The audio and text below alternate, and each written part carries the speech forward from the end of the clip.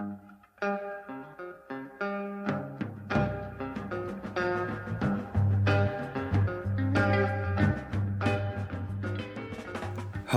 and welcome to another edition of the 16-Ounce Canvas, the Art of Craft Beer podcast.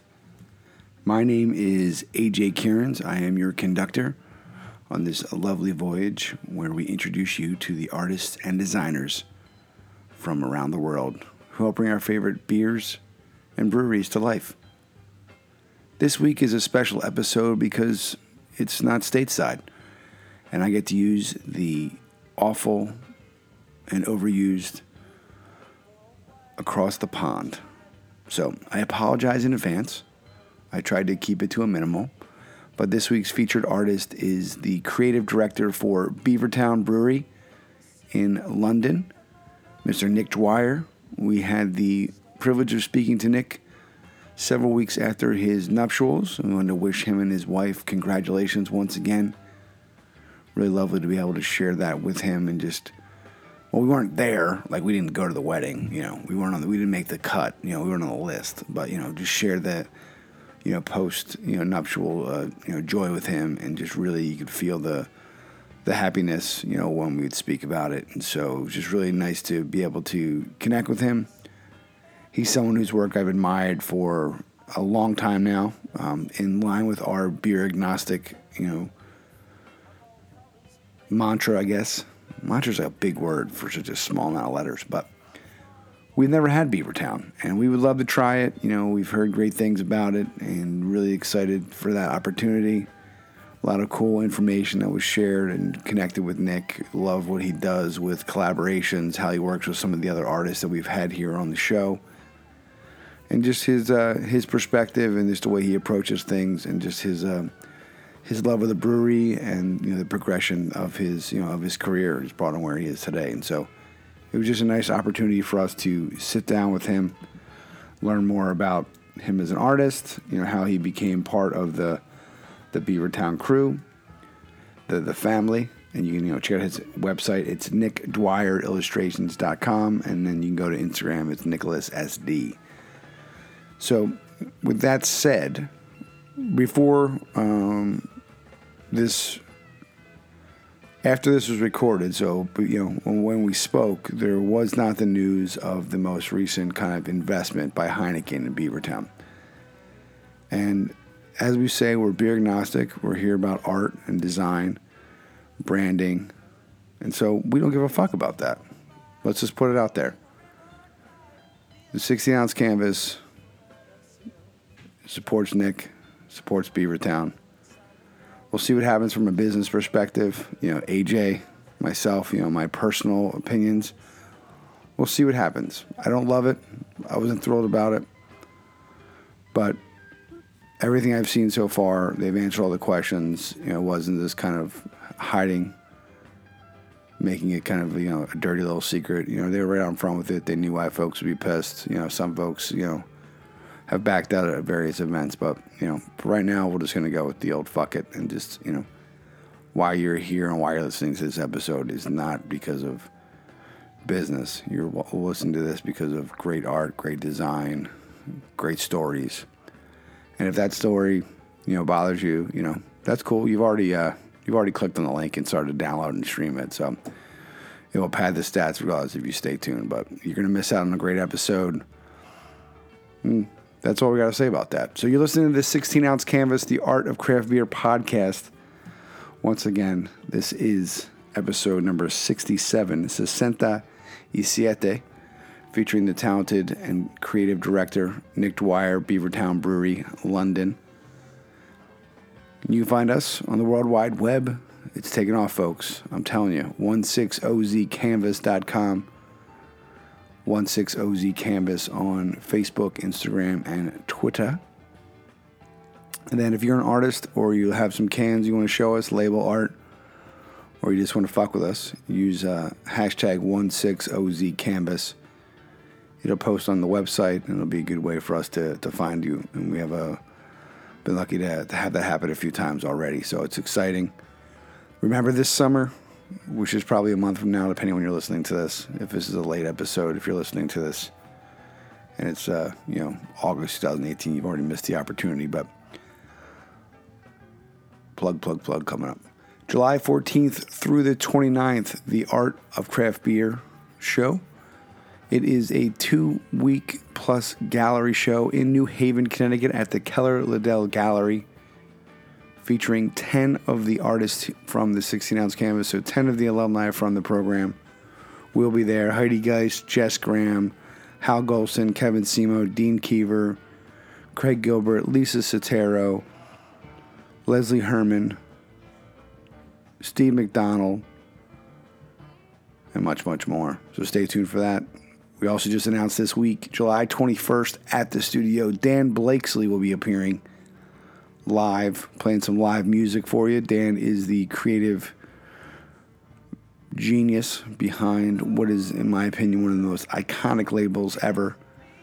Heady Topper, with the yin to that yang being Focal Banger, which are both Dan's lovely creations. So for more information about that, theartofcraftbeer.com, and then find us on Instagram or just shoot me a message. Yo, AJ, what's up? AJ at 16ozcanvas.com, and we'd love to hear from you. So without further ado, we're just going to get right into it here. This is Nick Dwyer, creative director, Beavertown Brewery, 16-ounce canvas, right here, right now. Salud.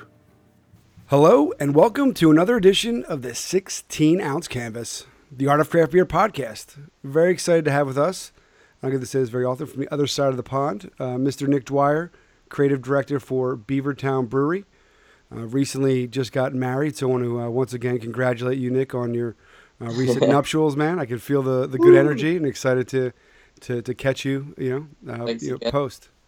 Thanks for having me, man.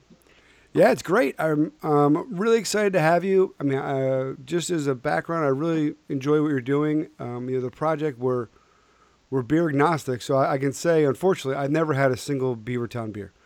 And so what I've learned and, others have recommended, we've had, Carl Grandin on, and, he was, working with you on some things. And I've just really come to know Beavertown because of your work, and I love what you're doing. I love the branding of it. Even when you do collaborations, I have to say that, this will be in the probably high 60s, early 70s episodes. It's very rare to see true collaborations like you do with the other artists. So I just wanted to really, just before we get started, just say, I'm a fan. I applaud what you're doing, and I'm excited to see where we go today. Well, thanks, man. Yeah, collaborations are the coolest thing to be able to do as a designer, because they don't really happen in other industries as much as they do in beer. And it's easy to, obviously there's design collaborations where people just decide they want to do something together, but you never really see two styles being melded together as a kind of it's marketing, but it's also just like a really cool thing for people to look at as well. Yeah, and again, what we've come to, and I think it's like you're saying, it's really, it's not just like, okay, collaborations in beer has been more common now, but it's usually, okay, if you design it, if we brew it in my brewery, then my design guy does it, and then if you design it, when your version comes out, I take over that. But what you're doing with, McKellar, even, other half I've seen, I said Omnipolio, there's just a ton of them, and it's just really cool because you can really see the imagery and the characters kind of, interacting together, and it's really thoughtful. Yeah, cool. Yeah, well, if that's, I'm really glad that you think so, because that's always the intention. You never just want to kind of even just the branding when it's not a collaboration, there's not supposed to be a drawing with something slapped on top telling you who did it or like what the beer is. I want it all to be one big thing, and it all to kind of make sense and to be considered, I guess is the best word. It's just got to be like that. And it's the same with collaborations. You don't just want to kind of it's not a competition, you don't want to try and blow someone out the water with a big drawing or go really hard and be like, oh, just add a tiny bit to it or whatever. So yeah. yeah. Here's these 85 pixels. These are yours. Put something there. Yeah. And again, I think I could do this all day, and that's why I'm excited to talk to you, because it's really unique. Again, on that vein, and we'll get back to it later. But the most recent one I think that blew me away was the Heavy Lord. Just with the black and white, the metallic, has a little foil on it. Again, I haven't seen it in person, but it's just, Dark Lord Day has kind of become a huge adventure for craft beer folks, and so to have that, it's just really, it's a really epic label. I went to I was at Dark Lord Day however many weeks ago it was actually. That place is insane. It's so intense. Yeah, I was not expecting it to be what it was like at all. But yeah, like with the beer and I mean, it kind of had to be something super special because it was not only the beer of our big festival last year, the Extravaganza, which we're doing again this year, but making it with those guys at Three Floyds who just consistently knock out those huge beers and people go absolutely crazy for them. So to have our kind of to be able to, because that was a mashup of our heavy water and obviously their Dark Lord. It was like such an honor in itself that just kind of carried, and it's rare for me to have such a long time to work on something like that because normally all of a sudden the brewers go, oh, this beer's in spec and we need labels in a week, and I'm like, oh, okay, cool, so I've got one day to do this, thanks guys. And just kind of things I've been thinking about it for a while, and obviously I'll only know kind of information at that point, and that's just kind of the way that it all has to work. But with this I had enough time to add all the detail into it, to work out exactly what was going to be foil, to make it work completely right. And when we saw Nick Floyd at Dark Lord Day, he pointed out that it also looks a bit like a German hand grenade, which we hadn't thought of at all. So yeah, there's like I just love it when all that stuff comes together in a nice kind of neat package. Well, bravo, brother. And just real folks, if you want to follow along at home, Nicholas SD on Instagram, and then Nick Dwyer illustrations, .com. It's really nice. You can see. I even enjoy the layout of the website. It's nice, all the different shapes. It's not panel. You click on it, and you get kind of deep dive into some of the sketches and illustrations. And yeah, very much a work in progress at the moment, that website. So. Oh yeah, no. Obviously, what we always say, and it's been common, is that if you were able to update your website, and say, "Oh yeah, I updated it," I update it 3 times a month, like then you're not busy enough, and seeing what the work comes out. It's Instagram as well. Like I fall into that trap of like post something and then just check for likes. Just it's because it's so unbelievably tangible to see who is looking at it, even with the statistics and stuff. Whereas you put something on the website and you've got no idea, who's seeing it and stuff like that. And actually, I'm starting to realize that's probably a lot nicer than having to kind of be like, oh, only this many people, or in comparison to something else. This I don't know. There's something weird about that. I have a weird relationship with social media.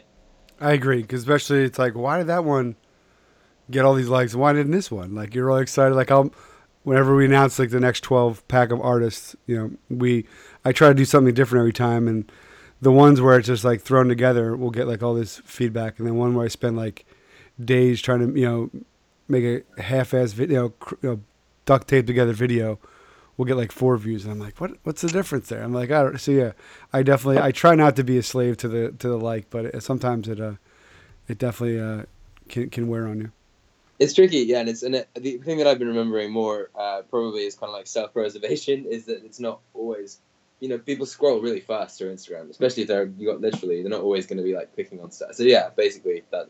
Even now, I'm kind of like digging myself a hole where I obviously am a bit obsessed with it. But yeah, that's it. Yeah, because now they give you the insights, and you say, "Oh, when is the most people?" So I'm like, "All right, if I drop it at this time, we'll see what happens." And it's like, I'm like, it's all good. So yeah, I definitely, I can say, not proud of it, but I definitely at times, if I get a message or a like, sometimes it's like, okay, cool, that I can make the day. So it's always good. Yeah, I agree.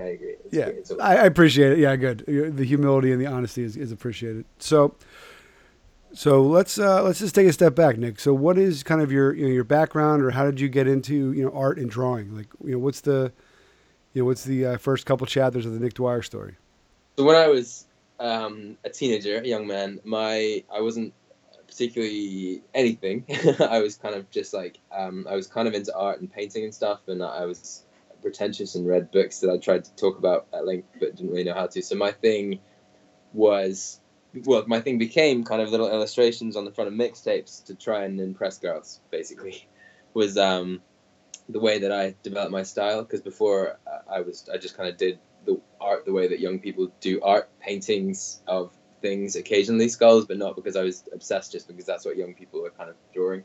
And then through just like kind of more and more, just like not just for like girls that I like, for friends, for family members, for all kinds of stuff, I just found that it was really nice to have something that you created the whole way through. And then mixtapes, they're always fun things to make. So that's where it kind of all began. And obviously you mentioned I just got married, so it finally worked, recently. Then kind of following studying art pretty much as my kind of main focus at school, I went on to a university in London called Central St. Martin's, and I studied illustration there for 4 years in total, including kind of like a first kind of foundation year. I graduated in 2012. I immediately started working freelance and also working in a restaurant. As I was working in that restaurant, one of my friends that I was on a course, well, actually, no, he was just at the kind of university group that we were all at, and I had a lot of friends from other ones, and he, one of my best friends, a guy called James Rylance, kind of got bored of art pretty quickly and started homebrewing. He met Logan Plant, who is the owner and founder of Beavertown, and they started working together in the back of a restaurant called Duke's Brewing Q that we sadly had to close quite recently, but that's where they were making beer in the back of the restaurant and serving it during the day along with barbecue food, the kind of American model of barbecue food, very inspired by fete sao. I don't know if you know fete sao in New York. He gave me a call and said, I'm making this thing called craft beer, and I'd never had a beer other than kind of like, a 6-pack of lager before. And he said, come and check it out and maybe do a couple of designs for a couple. They'd already had a couple of beers under their belts, but they had this intention to get local artists to do the designs for one-offs and specials. And they had these two, what were specials then, this beer called Black Betty, a black IPA, and an American-style pale ale called Gamma Ray. And I went in to meet with them to chat about the designs, had a couple of briefings there, saw that restaurant looks a lot more fun than my kind of really uptight restaurant that I was working at. Moved in there, spent a lot more time with James and Logan, got to know Logan really, really well. Now we're really good friends. But all the time I was kind of like shoehorning sketchbooks under his nose, making sure he was like, could see what I was doing. We talk about the influences I had. I started helping out with the website a little bit. I started helping out with the existing designs that Beavertown had. And long story short, kind of proved my mettle with that stuff until he trusted me enough to say, right, we're going into cans. We want to rebrand everything based on your first Gamma Ray design that you did. And the rest is kind of history from there, I guess. Just the designs led to kind of the designs and a bit of the marketing, which led to like kind of just anything creative, anything visual, plastering the work wherever I possibly could. Because that's like, I don't think anybody, basically, if you go to art school and you say that you're not in it so that people see your work and are impressed by your work, then you're a liar, I think, probably. And so my whole thing was like, oh, this is a really good way to get my designs in front of millions of people, or, maybe thousands, hundreds of thousands of people at least. But pretty quickly, just through getting to know the guys and to kind of understanding the business, it changed from wanting people to see my work to wanting people to understand that I got the business. I guess it's kind of like growing up a little bit, but also just like I really wanted to be a part of it as opposed to it. And to this day, it's still like really cool. And like I said, I do have to do quick turnarounds on some labels, but it is really cool to be able to follow brewers around the brewery going, well, if I'm designing for this beer, can you get some out of the tank for me? Can I try it? What's the deal? Where did you get the hops from? Where did you get the yeast from? What's the backstory? What are you reading at the moment? What movies have you seen recently? Have you got any concepts and names? Like just to make it kind of more collaborative, like we talked about a bit earlier. But yeah, so from that kind of like humble beginning, I guess now it's just really cool to kind of see how far we've come. No intention of stopping, like with the like building the brewery in the stadium that we were just talking about before and stuff, and we're also looking to kind of build a massive new brewery as well. So yeah, that's the whole story. That's a good story. Now, we've talked before we were rolling. You mentioned we were talking about they were coming off probably a huge day over there, especially with the big England win in the World Cup. But people probably still hungover from that. But you mentioned before that, which is really unique, that Tottenham Stadium, you're going to have the exclusive. It's going to be kind of a Beavertown. You have a brewery inside the stadium. Like I said, that was before we were rolling. So I mean, I think that's awesome news. Can you give a little more information about that? Yeah, sure. Basically, we've been kind of planning it for 18 months, and my responsibility is making it look good and working with the architects and designers that we're working with to kind of make renders. But the thing's going to be really, really crazy. Like we're going to paint the walls and put vinyls everywhere and make it like really, really, really bright. I'm cheating a little bit. I'm just bringing up some information about the facts and figures. I know you Yeah, said not facts. yeah. No, I could see. But I could definitely see. The skull like that on like some footballs. The Beavertown skull and some footballs on the panels would look pretty sick. yeah. So the tap room itself is actually really, really kind of big, and like I said, it has a brewery directly behind it that you can kind of see into. Again, like pretty traditional American model brewery, actually. Less so over here, but yeah, very much kind of like everything on show. Um, and the reason they wanted to do it is because we're so close to the stadium, but also it is just like a really ambitious, really new project, and it was kind of cool because I designed up something that I thought was a bit kind of a bit stripped back, a little bit more conservative than what we normally do, and they kind of looked at it kind of confused, the guys at the stadium, and were like, we thought that you were going to go way more nuts than this. And I was like, oh, I can do that if you want. And they were like, yeah, that's why we wanted to do this. We wanted to use you guys branding to make it your own space. So if you have a look on our website, there's a lovely render actually on there that you can have a look at, and a nice kind of cool animated video. But yeah, so that's the kind of deal. And then as well as that being the tap room being there, that should be open. I don't know what the plan is actually, but it should be open kind of during the week as well when there's not games, just so you can kind of go in for a drink, which is really cool. But in addition to that, I think there's something like 500 taps within the stadium, and I can't remember how many bars, but we're on every single bar in some capacity. Probably with our session IPA Neck Oil. I love it. Yeah, like I was saying before, we're trying to pick a team, and so that might be the deciding factor there. So I think we'll do it. Well, like I was saying, I've had to kind of learn about football. I've never been like making the mixtapes and being an arty emo kid. Never been into sports, but now I'm kind of having to be. It's kind of cool to learn about it. The passion's insane. Like with all just like I knew that people cared about football, and I knew that people cared about sports. Like you can't miss that. But just when we announced that it was happening, just I'm a firm believer in like and kind of opinions and principles are really important. So like you can really disagree with stuff or you can hate stuff. But people are like, oh, I'm never drinking your beer again because I'm a blah blah blah fan and not a Tottenham fan. And it's like, wow, really sticking the flag down there. Yeah, people. I mean, yeah, I know when I lived in Holland for a period, and I know you go to even just like the local like Dutch league teams, and people were pretty like intense about it, and it was just like, I mean, American football is like that a bit, but I don't think it's gotten down to the craft beer level. They wouldn't drink a really good beer if it was. I gotta say, I probably my equating it would be like the Dallas Cowboys, and if there was a really good beer, I don't think I would not drink it because it was the Cowboys. I probably pour it in the glass, maybe not Instagram the photo, but I definitely would still drink the beer, have it on tap. So yeah.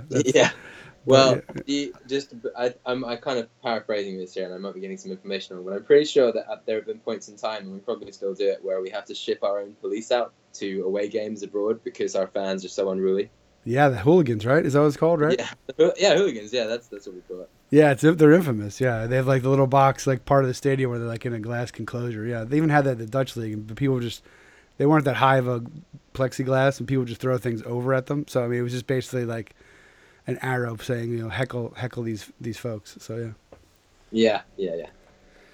Excellent. Now, another thing which I really love that you do, and was kind of inspiration for something we're doing, is that you do also have these kind of pop-up or art shows that you host at the brewery or you incorporate into your different events. So, which I think is really unique and bringing other artists. And so, what is the inspiration for that? Because like I said before, the collaborations, I mean, I think obviously your focus is Beavertown and branding and getting that out there, which I think you've done a great job of, but you've really, embodied or, kind of taken on this additional, focus, which I think is really, really unique in craft beer, especially, being over, across the way. I'm doing an event next month, and it's kind of, early on it was okay if we get to this point in the project, then I'll move forward with it. But when I learned about your events, I was really kind of, I admired that, and so I just wanted to kind of thank you, but also kind of learn more about it. Well, I guess I never thought that it would kind of reach the level that it has in terms of the art being so kind of intertwined with the beer.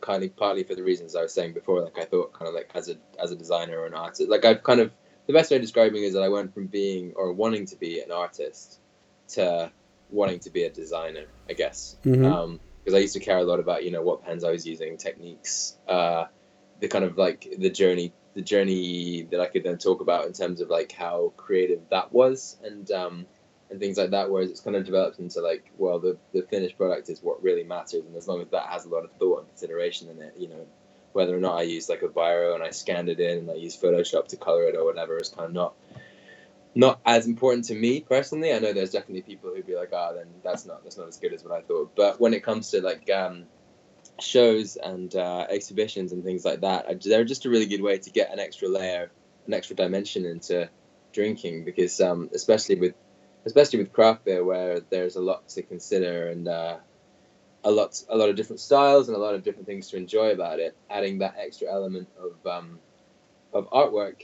and it's kind of a familiar setting, especially when it's a gallery in a bar or a pub or something. You're basically just bringing three worlds together that are ideal for each other. The kind of like walking around looking at things world, the drinking beer world, which nobody can say is a bad thing at all, and then the kind of like just the creative aspect of it as well. Like you can kind of see all the sides of it. Which I think is true with beer in general, and a lot of other industries have it as well. People are way more interested in every part of it than I could possibly have imagined before. And I think that's kind of a hang up on my part, is that maybe I was maybe a bit kind of like cynical, or kind of a bit like the first time it was suggested that I do an exhibition of the beer designs. I think I almost turned my nose up at it and said like, no one's interested in that, or like no one wants to wander around and just look at cans they can look at, but they do, and they want to chat about them, and they want to hear about it, and they want to know exactly all the influences and things, and I can talk for hours about influences and things like that. Like my big influences are a puppet show. It's been around since the 70s called Thunderbirds, maybe even the late 60s. So, Yeah. do you have Thunderbirds in the US? That sounds really familiar. I'm kind of trying to Google it while we're Jerry talking. Anderson. But then obviously like stuff like Futurama. Yeah. Ren They Ren and butchered it. Stimpy. They butchered it for Team America or something like that. Yeah. Yeah, that's right. Team America's based on it. But yeah, so like Ren and Stimpy, Futurama, and then like graphic novels, like basically anything by Warren Ellis or Grant Morrison. I met Brian Azzarello at Dark Lord Day, who's somebody who was one of my heroes. He's a writer for a lot of graphic novels. He wrote 100 Butts. He wrote bits of Wonder Woman. Just how he happened to be there, and it was cool to chat to him. So there's a lot to talk about with that sort of stuff. I hope that answered your question. I kind of went off on one a bit. Oh no, like I said before, we were talking. I can. These are the best interviews. I can just kind of like throw a vague open end and let you kind of run with it. Yeah. So don't apologize for that, Nick. Now, kind of what you said when you started, you took over the branding. Everything was rebranded. Obviously, the skull, the skull missing the jaw is kind of the foundation, or the kind of the centerpiece for a lot of the work. What was the thought process, or what's the story with the skull? So the skulls come kind of indirectly from this project I was doing at university, where I had this idea for kind of like almost like a janitor or like cleanup robots that look after the moon and kind of keep the moon running, because it's such an integral part to life on Earth. And then I had this kind of concept of this human crashing on the moon and kind of falling in love with a robot or something along those lines.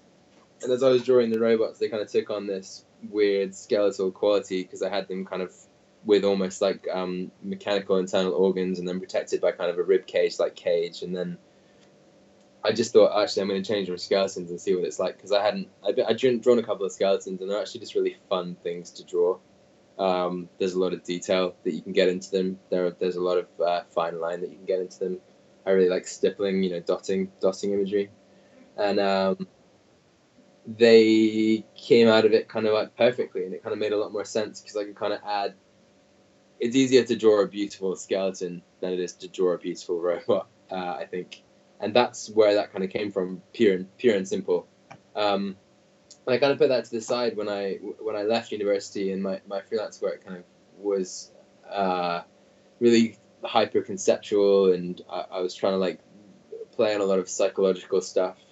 And then when it came to Beavertown, I'm trying to remember the first kind of skull. The gamma ray, the guys in the gamma ray label were human beings, but they looked kind of too Dan Dare, which I thought was a bit kind of appealing to kids. We still got called up on it even when I changed it, but so I decided to make it kind of more Mars Attacks with the skulls. You know, they were being zapped in the skulls, and then the kind of zapped skull became a kind of a big emblem for us, and we started using it as a lot of the branding. And then the way it really took off is we have this range of beers that are called kind of the Phantom series, and they're kind of Berliner Weiss goes, not necessarily wild fermentation stuff, but like just kind of easy drinking sour beers, and they're different flavors. We have kind of a yuzu one, we have a lemon one, we have a peach and raspberry one, and then the Phantom characters became skeletons.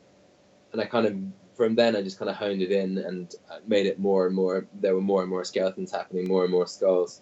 Logan and I kind of originally disagreed about changing the original kind of all-seeing eye B logo to just changing it at all, because I think Logan was, I totally understand where he's coming from, because when you have an initial idea and it means so much to you, you don't want someone to say, no, that's wrong, all these kind of roots that you've decided are, part of it, I want to change it.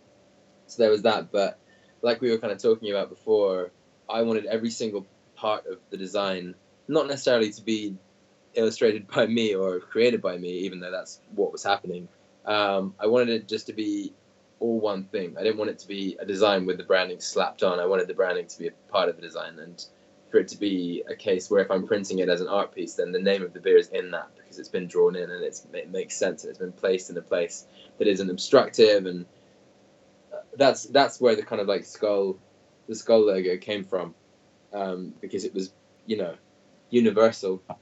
And then after that, I had this kind of nasty habit of making up the concept of things afterwards, and that's cheating so much, because you can just make it fit.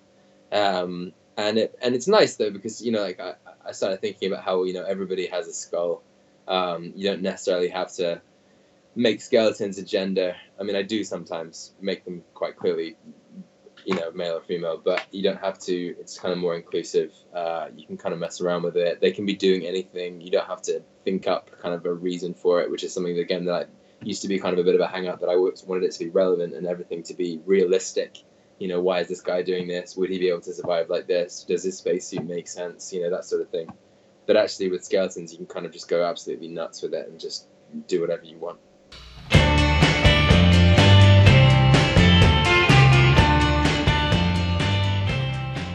And we are back. How are we doing, everybody? Stay with me. Talking a little footy, a little football, proper football, beer, art, collaborations, life. It is a beautiful thing.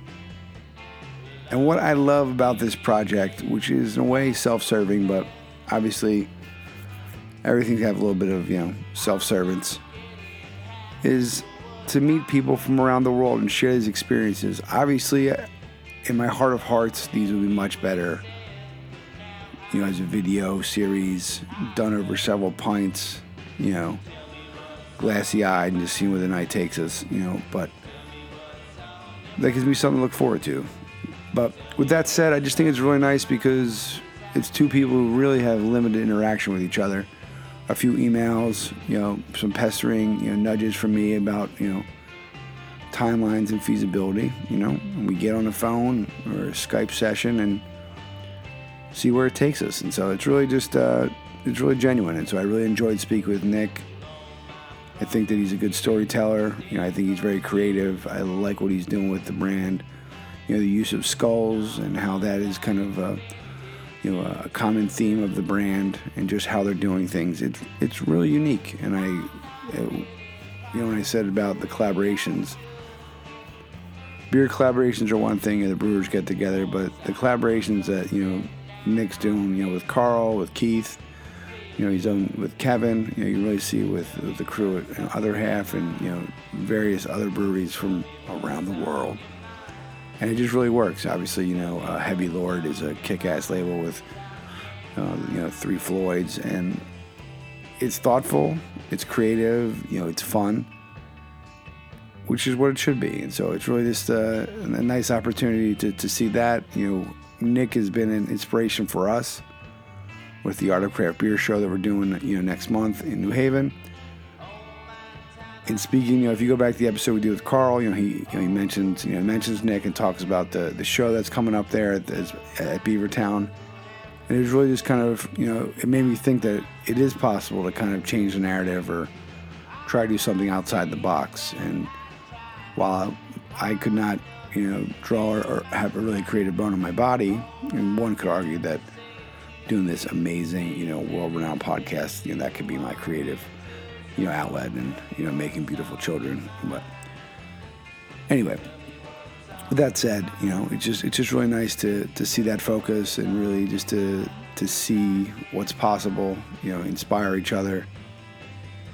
And I've gotten some really great, notes from folks, at different stages of their career who are, enjoying it, who are listening, who are using it for inspiration, or just trying to take different tidbits away. So I just am really having a great time. We can't believe where we are right now. We're already looking what we can do for, the 2-year anniversary. It aligns, I think, pretty closely with, Craft Beer, Craft Beer Conference 2019. Right, 2019 in Denver. And so we're constantly thinking, if you've reached out to us, we've had a couple, photographers, reach out, we haven't forgotten about you. We're going to get to that. Those things have been a little crazy, especially with getting the liquor license. That was a whole lot another level. You might notice a few new gray hairs of stress, but with that said, we're having a great fucking time, and it's just things are good. Getting out there street team style with some flyers, meeting people. It's been really cool, loving doing that, promoting and just having a great time. And it's really, the feedback, is really, appreciative, or is really appreciated. I'm appreciative, but it's appreciated. And if you haven't had a chance to, head on over to your favorite local podcast machine system, iTunes. If that's the one, a review or just kind of a ratings, really helps. We're growing week over week, and we got a bunch of cool folks. That's you who are help making it all possible. So I think one week we're just going to figure out how to say thank you in a multitude of different languages. But right now we just know gracias, thank you. I might know the French version, but anyway. So with that said, let's just get right back into it. Nick Dwyer, Beavertown, 16-ounce canvas. You, me, interwebs. Cheers. If you go to Nick's Instagram, what's really cool, you have to scroll through a little bit, but you can see, I was looking through there earlier, you can kind of see the original Gamma Ray, and then you can see the kind of Gamma Ray 2.0, and the explanation that it's the astronauts or the humans getting, Mars attacked and kind of being melted into the skeletons. It's kind of a nice evolution of the story, and then to see, that's kind of where you ended up with, post-attack, and then you kind of went from there. But yeah, it's a really, that skull is pretty iconic to me. I think it's great, and it's really versatile how you're using it. It's not just, I think there's a lot of, to your point earlier, a lot of folks like the skull and crossbones, but it's really, it's a nice take on it, and it's not just kind of, and the best part is, usually skulls is black and white and dark. Most of your pieces are really vibrant and great use of color, and so it really kind of something that's traditionally dark. It has a real kind of fun and energy to it. Yeah, well, thanks, man. That's not really something that I think about much, but you're right. Yeah, that does make a kind of a difference. Yeah, because usually it's black and white, maybe some red, maybe just a little bit of but I would say that your use of colors is those cans pop, and it's not just, hey, look at this skull. So I think it's really nice, and even just the use of branding, having that the way you lay out the beer, the name and the style, it's pretty unique too, especially because they're varying font sizes. It's not just Beavertown in 80-point font, and then the beer below it. It's kind of it's part of it, and sometimes it's harder to read it, but it's not it's not as in your face, branding, as some others. Well, it used to really frustrate me when we were first starting out, and obviously the brand wasn't as recognizable as perhaps it is now, that I couldn't mess around with it so much. And it's really nice now to be able to do it. And, it was a real sticking point for me that I'd be like, well, I want to make it smaller. It doesn't fit in the drawing otherwise. And I'd have people, here saying like you say, how are people going to know that it's a Beavertown beer? That's the whole point of what we're doing right now, is that people start to recognize what we're doing. And I was like, let's just take everything off everything and just have visuals and just illustrations, and everything should just be like a pretty object. And people were like, well, for now, we're going to have to make sure that it says Beavertown at least somewhere. But it's quite nice now that there are certain things, especially with like merch and stuff like that, that we can just, I've got a range of t-shirts I'm working on right now that are pretty much just the skeletons and their silly jokes. Like I'm using that stupid Drake meme where he's like got his hand up like no at the top panel, and then he's like actually the bottom. Yeah, like I'm messing around with that stuff, and it's just cool to be able to play around, because I think, like we were talking earlier about the gallery and the kind of like making it a tactile thing and making it like realistic, is that again when you start to kind of relate to people, I mean that in a nutshell, that's the whole reason that I do and we do what we do at Beavertown, is that we want it to be relatable. We want people who also used to watch Red and Stimpy and Thunderbirds and Red Dan Dare comics to be like, yeah, man, I totally get it. Like this is all the nostalgia value of things. And I think also that like generationally speaking, it's not.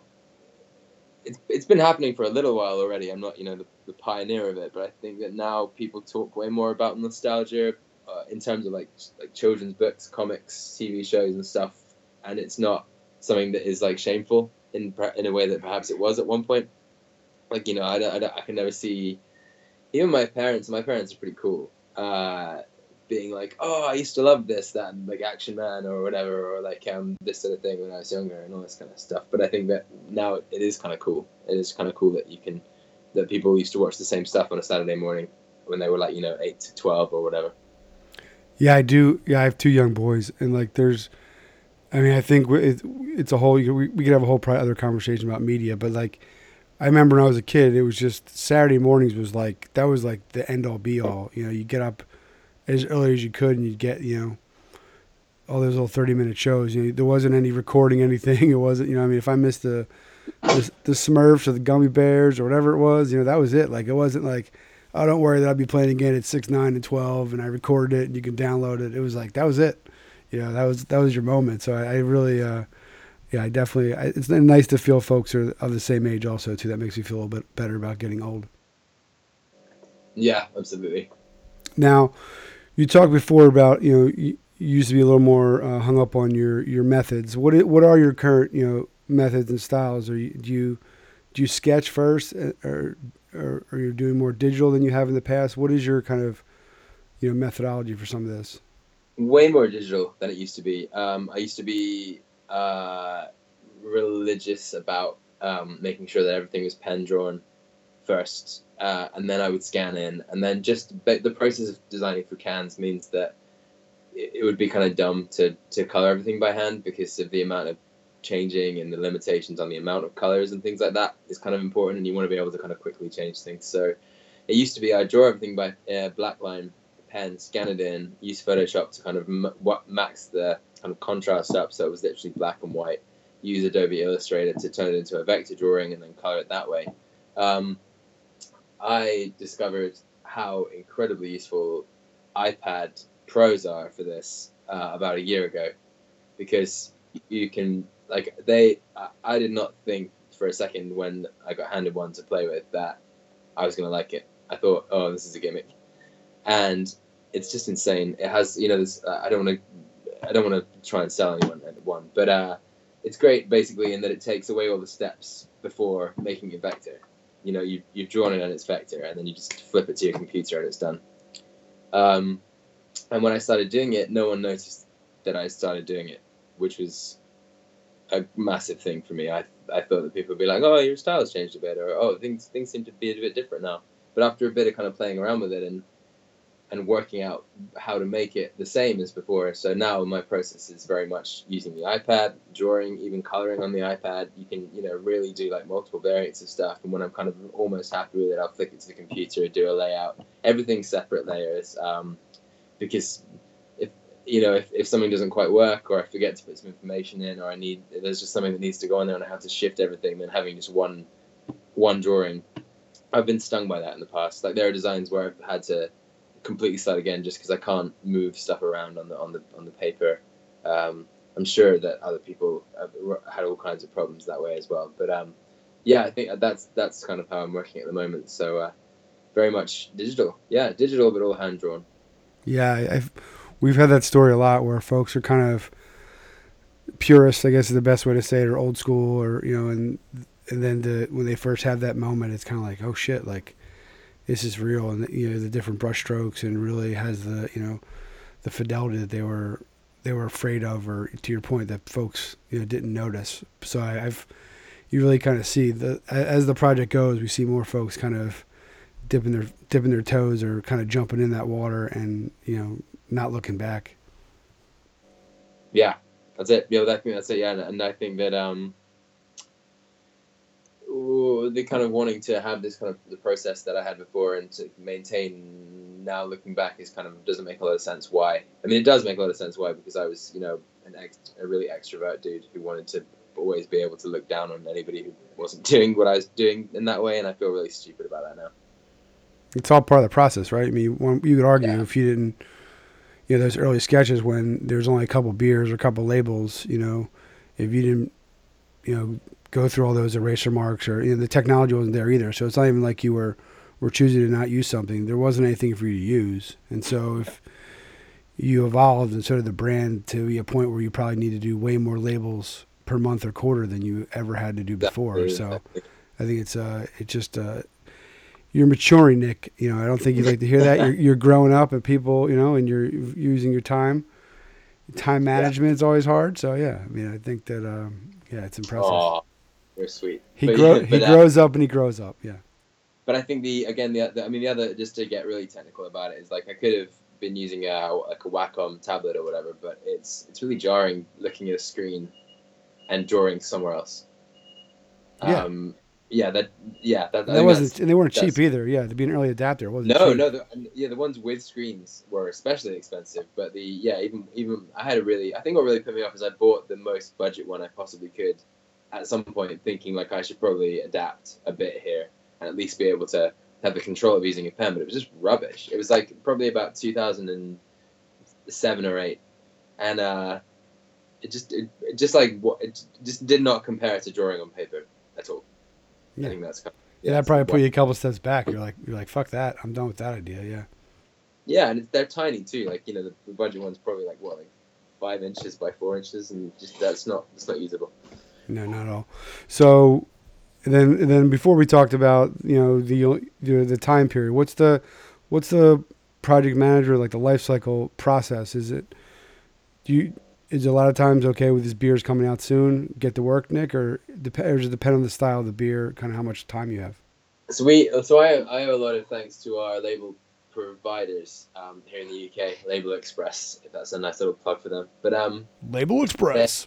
Label Express, and they tend to turn things around. They can turn things around sometimes, not guaranteed, like within a week, which is kind of unheard of. In terms of other people are like, oh, shouldn't we start on this collab? Because what about labels and all this kind of stuff? And I'm just like, don't worry about it. But they're a massive boon for me, because occasionally I'll just have to put stuff in a kind of list of priorities, and sometimes my priorities, like someone needs a load of account support, or they need a mural done in one of these pubs they've got as an account, or something like this, and it's just kind of, or there's just other projects or other beer labels to do, and all of a sudden one of the brewers will come up and be like, oh yeah, by the way, this stout we've been making is in spec, or this collaboration is in spec, or this thing, so we're going to need to package it to get that tank free at this date. And I'm like, cool, I will now hustle and get that sorted out, and I'll like I said, follow a brewer around, or go and ask as many questions as I possibly can about the beer. Or if I feel like I've got a strong enough concept with the names, like I don't. Everybody wants to have a part in stuff, so like it's kind of I kind of try to stay away from the naming of beers unless I've got some amazing pun or something like that. And I kind of hate myself, because on the one hand I hate puns when it comes to beer names. I hate novelty names. I hate kind of throwaway stuff that is kind of non-impactful, but then at the same time, sometimes I'll throw it out there just for the sake of making people laugh, and it'll stick.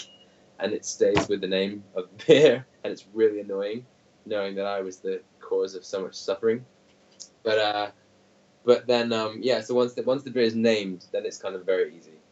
And it's kind of a process of just being like, right, well, here's the idea in my head. Let's see what this looks like on paper kind of quickly. Yeah, let's work with that, work into it, color it, and get it sent off.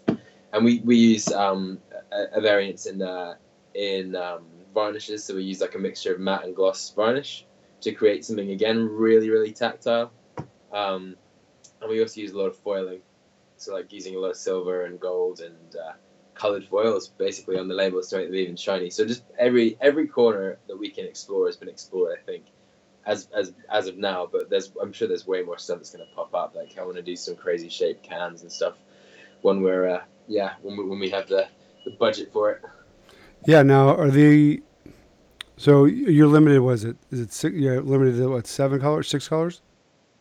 With the guys we use now, it's 8. Which is nice. Really great. Yeah, we used to be 6. Yeah, right. I feel like that's like a moon landing moment. Like that's huge. Like, because everyone's it is. Like, yeah. Well, they have these crazy machines that print the cans that are look like time machines from the 50s, where they just kind of like the cans get spun through these kind of rollers. I won't go into it, but they get like kind of the design gets printed onto a roller, which then prints onto the can, and it's all very analog, but it happens so fast. I think 8,000 cans a minute. Wow. Oh, I was aware of the machine, but 8,000 cans a minute is pretty. Yeah, when it's running at full load. And I was telling someone about it yesterday. The coolest part is their kind of quality control. So there's a camera that kind of takes a silhouette photo of every single can as it whips past. So it looks like a constant light because the strobe is strobing so fast. But if it spots a deformity in the shape or a dent or something, it flicks the can off the line with like a shot of air. But that shot of air happens, like 200 meters down the line because it's going so fast that by the time the computer said, oh, that one's gone, needs to go, that's it. And you just see these cans being shot off the line every now and again, and it's just really surreal to watch it happen. Yeah, I like to see one of those videos. It'd be like a ghost, like a ghost QA person just grabbing it. It's like, phoom, phoom, phoom. Yeah. Yeah, exactly. That's basically how it works. That's excellent. Yeah, little things you never think of, like something like that was someone's life work right there. Probably was figuring out that computer how to make it do that. That's pretty amazing. Yeah, that's it. Now, what are some of your favorite beers, from the brewery that you're drinking? Well, neck oil is just like so. Like I think that working in the brewery and being so having it available so much means that I've kind of been fast tracked to being a bit jaded. Yeah. It's probably not great to say that, but like it's kind of when we first started making certain beers, they'd be all I drank forever, like just all the time, but neck oil, because it's like so easy drinking and delicious at the same time, and I've kind of come full circle from being like, I want the most crazy hops, like double IPA that you've got with the most insane flavors, and I'm going to take a load of cans home, and I want to be getting these like kind of rare cans and trying them, and not necessarily ticking away, but like I want to be involved and I want to try stuff. So now I'm like, right, well, do you make a really nice crisp pilsner? Because that's exactly what I want, and I want to drink a lot of it. So yeah, neck oil. I mean, I think a lot of people here's favorite beer is neck oil just because it is just a quality beer. Another thing that's nice about this whole job is that I can talk about the beer being amazing because I've got nothing to do with it. So it's kind of like genuine that I think the guys do such an amazing job with the beer. But yeah, so for me the two kind of ends of the spectrum are either a really light crisp session IPA or a pilsner, or a really heavy, really smoky, huge imperial stout. Normally in winter, but I mean, I'll still drink it in summer. I just think it's great because I really like bourbon.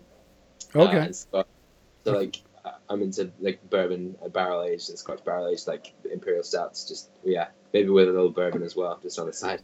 Yeah, right. A bourbon chaser, but yeah, I agree. I think that early on it was chasing, this, that, and the other, and they're good, but I'd rather be able to sit and be functional after a few beers. And some of these doubles and triples, it's a little much of an undertaking. If I'm going to drink something with that much booze in it, to your point, I'd rather have a nice barrel aged stout that I can sit with, and kind of usually means I'm outside or camping or by the fire, so that's usually I definitely and I found that the Pilsner's thankfully been getting some more and more love lately, and that to me is like kind of the people in the craft brewers kind of who work behind the scenes. That's kind of like the one that seems to be the really good sign of a good brewery. It's kind of that's kind of like the secret litmus test is the Pilsner. What's going on there, because it's not as flashy, but it's a much more difficult beer to make. Yeah, definitely. And do you know De La Seine? Do you know the Belgian brewery? Yeah, Belgian brewery, De La Seine. Like the Logan at CBC in Nashville this year was on a panel about session beers, and Ivan from their brewery, I think he said, I'm not going to do his accent because I'll mess it up. But he said like when you see the way people drink, it's the beer fans are sipping the beer and looking for the big old beers and stuff like that, whereas the brewers are gulping the beers and drinking the pilsners and the lagers and the session IPAs, and he said something like, I think that is beautiful after that, which was really funny. But yeah, I agree. Yeah, he's right. I agree. He's right. Yeah, I've definitely, especially if going somewhere new the first time. Before I'd be like, oh, what is this juicy or this? Now I'm like, I start with the pills and it kind of lays a good kind of foundation for what. What's really going on, and that's usually the brewers, the beer of the brewers too, that they really appreciate. So I've come to love that. Now you mentioned CBC, and we didn't get to connect there. It was definitely my first time, and it was insanely overwhelming, especially as a solo. There's just so much going on, but you're checking out the music and the nightlife of Nashville, which is one of my favorite parts. Oh my gosh, it's amazing. It is amazing. Which is one of my easy transitions. This will be an interesting one, especially because we're in different parts of the world. And previously, and kind of why I got back into doing a podcast, I used to be a disc jockey. I did some radio time. What type of music are you listening to when you're creating for Beavertown, or just in general? What's on Nick's playlist? Because you were at some Grateful Dead cover band the one night. I tried to meet up, but I think I had too many of those double IPAs I was talking about, but it just didn't work out. Yeah. Well, I'm a big Grateful Dead fan. Excellent. I kind of put all that out there. Actually, I bought a lot of Grateful Dead books in Chicago before we went to Dark Lord Day, and the guys at Three Floyds do not like the Grateful Dead. No, I could see that definitely being a little sticking point with them. But yeah, I really like kind of like psych and surf rock music. Kind of the old and new stuff. So like a lot of 60s and 70s like stuff. With some kind of easier stuff like the Canned Heat, that sort of vibe. But then like modern stuff. I don't know if you know a band called the Alalas. The Alalas are kind of like a nice central point for this sort of music because they kind of span all those genres. They're from New York. And then there's kind of bands like King Gizzard and the Lizard Wizard, who are from Australia, who are kind of like really mad kind of gigs and doing that kind of stuff. And then the heavier side of things like the OCs. Okay. Yeah.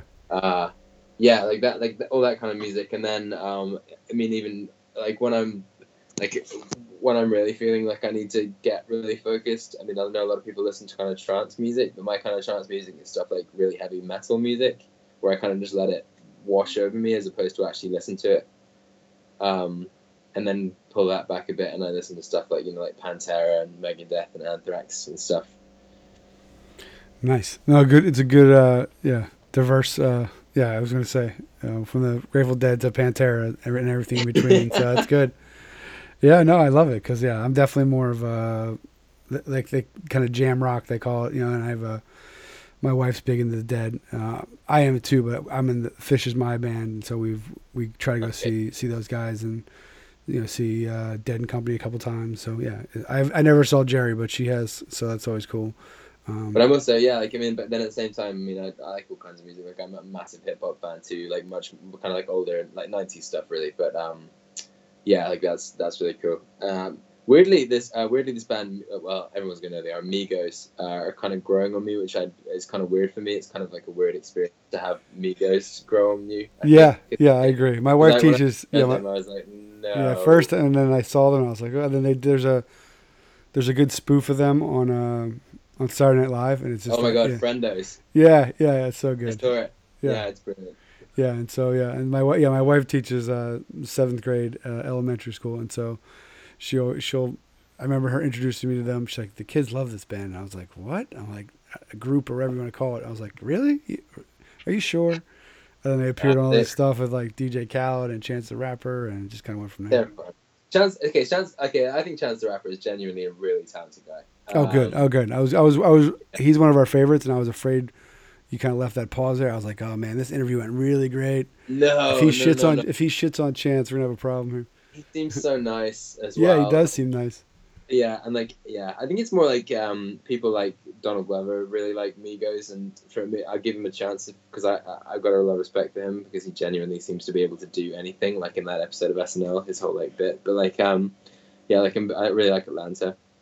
But I think that just bring it back to beer. If somebody you respect is like, oh, you should give that beer you didn't like another chance because I think it's really great, you probably would. And I guess it's kind of the same with music. Yeah, exactly. That's how this whole thing works for me. It's like, okay, I've had beers I didn't like on first try, but it also, it's, and I've come to, as, read different things, you come to learn that it's not always the beer, it could be the distributor or it could be the bar that has it, and they could be known for having really shitty lines. It's a lot of, it's a lot of unfair stuff that you can't really control, which is, so I guess I'm maturing too, Nick. So this is really shitty life focus here. We're both growing up. Yeah. What happened? Yeah. Well, again, thank you, man. I really appreciate it. Congratulations on the recent nuptials. I feel that I could talk for hours, and so hopefully we'll get a chance to meet in 3D. I know you have every year you have your big annual extravaganza event. It's in September. I think that's right. I think you've already teased or announced a lot of the breweries that are, last year you had over 40 amazing, breweries from around the world. So I can only imagine. 80. Holy shit. Yeah. Well, 40, it's more than 40, right? 80 is more than 40. More than 40. Yeah, 80 is more than 40. I think 80 is more than 40. Now, will you do some sort of art show for that again this year? Yeah, I think for sure. It went really well having like a nice space for people to chill out in last year, and I tried to include as many breweries as I could that I collaborated with, and that was kind of tricky, and I've got less time around it this year, so probably do less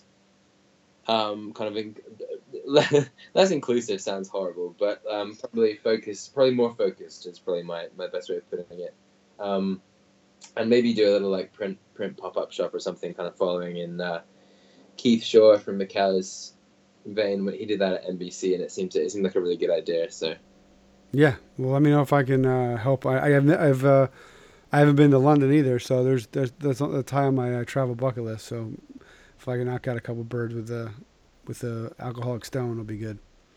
Yeah, that's cool, man, for sure. All right, well, let me know next time you're stateside, and like I said, I'd really appreciate you making the time today, man. Great, dude. Thanks very much. It was really nice to talk to you. All right, cheers. Talk to you soon. Thanks, man. Bye-bye.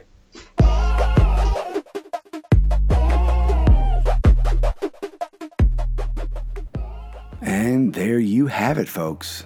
The essential, the one, the only Nick Dwyer interview right here on the 16-ounce canvas.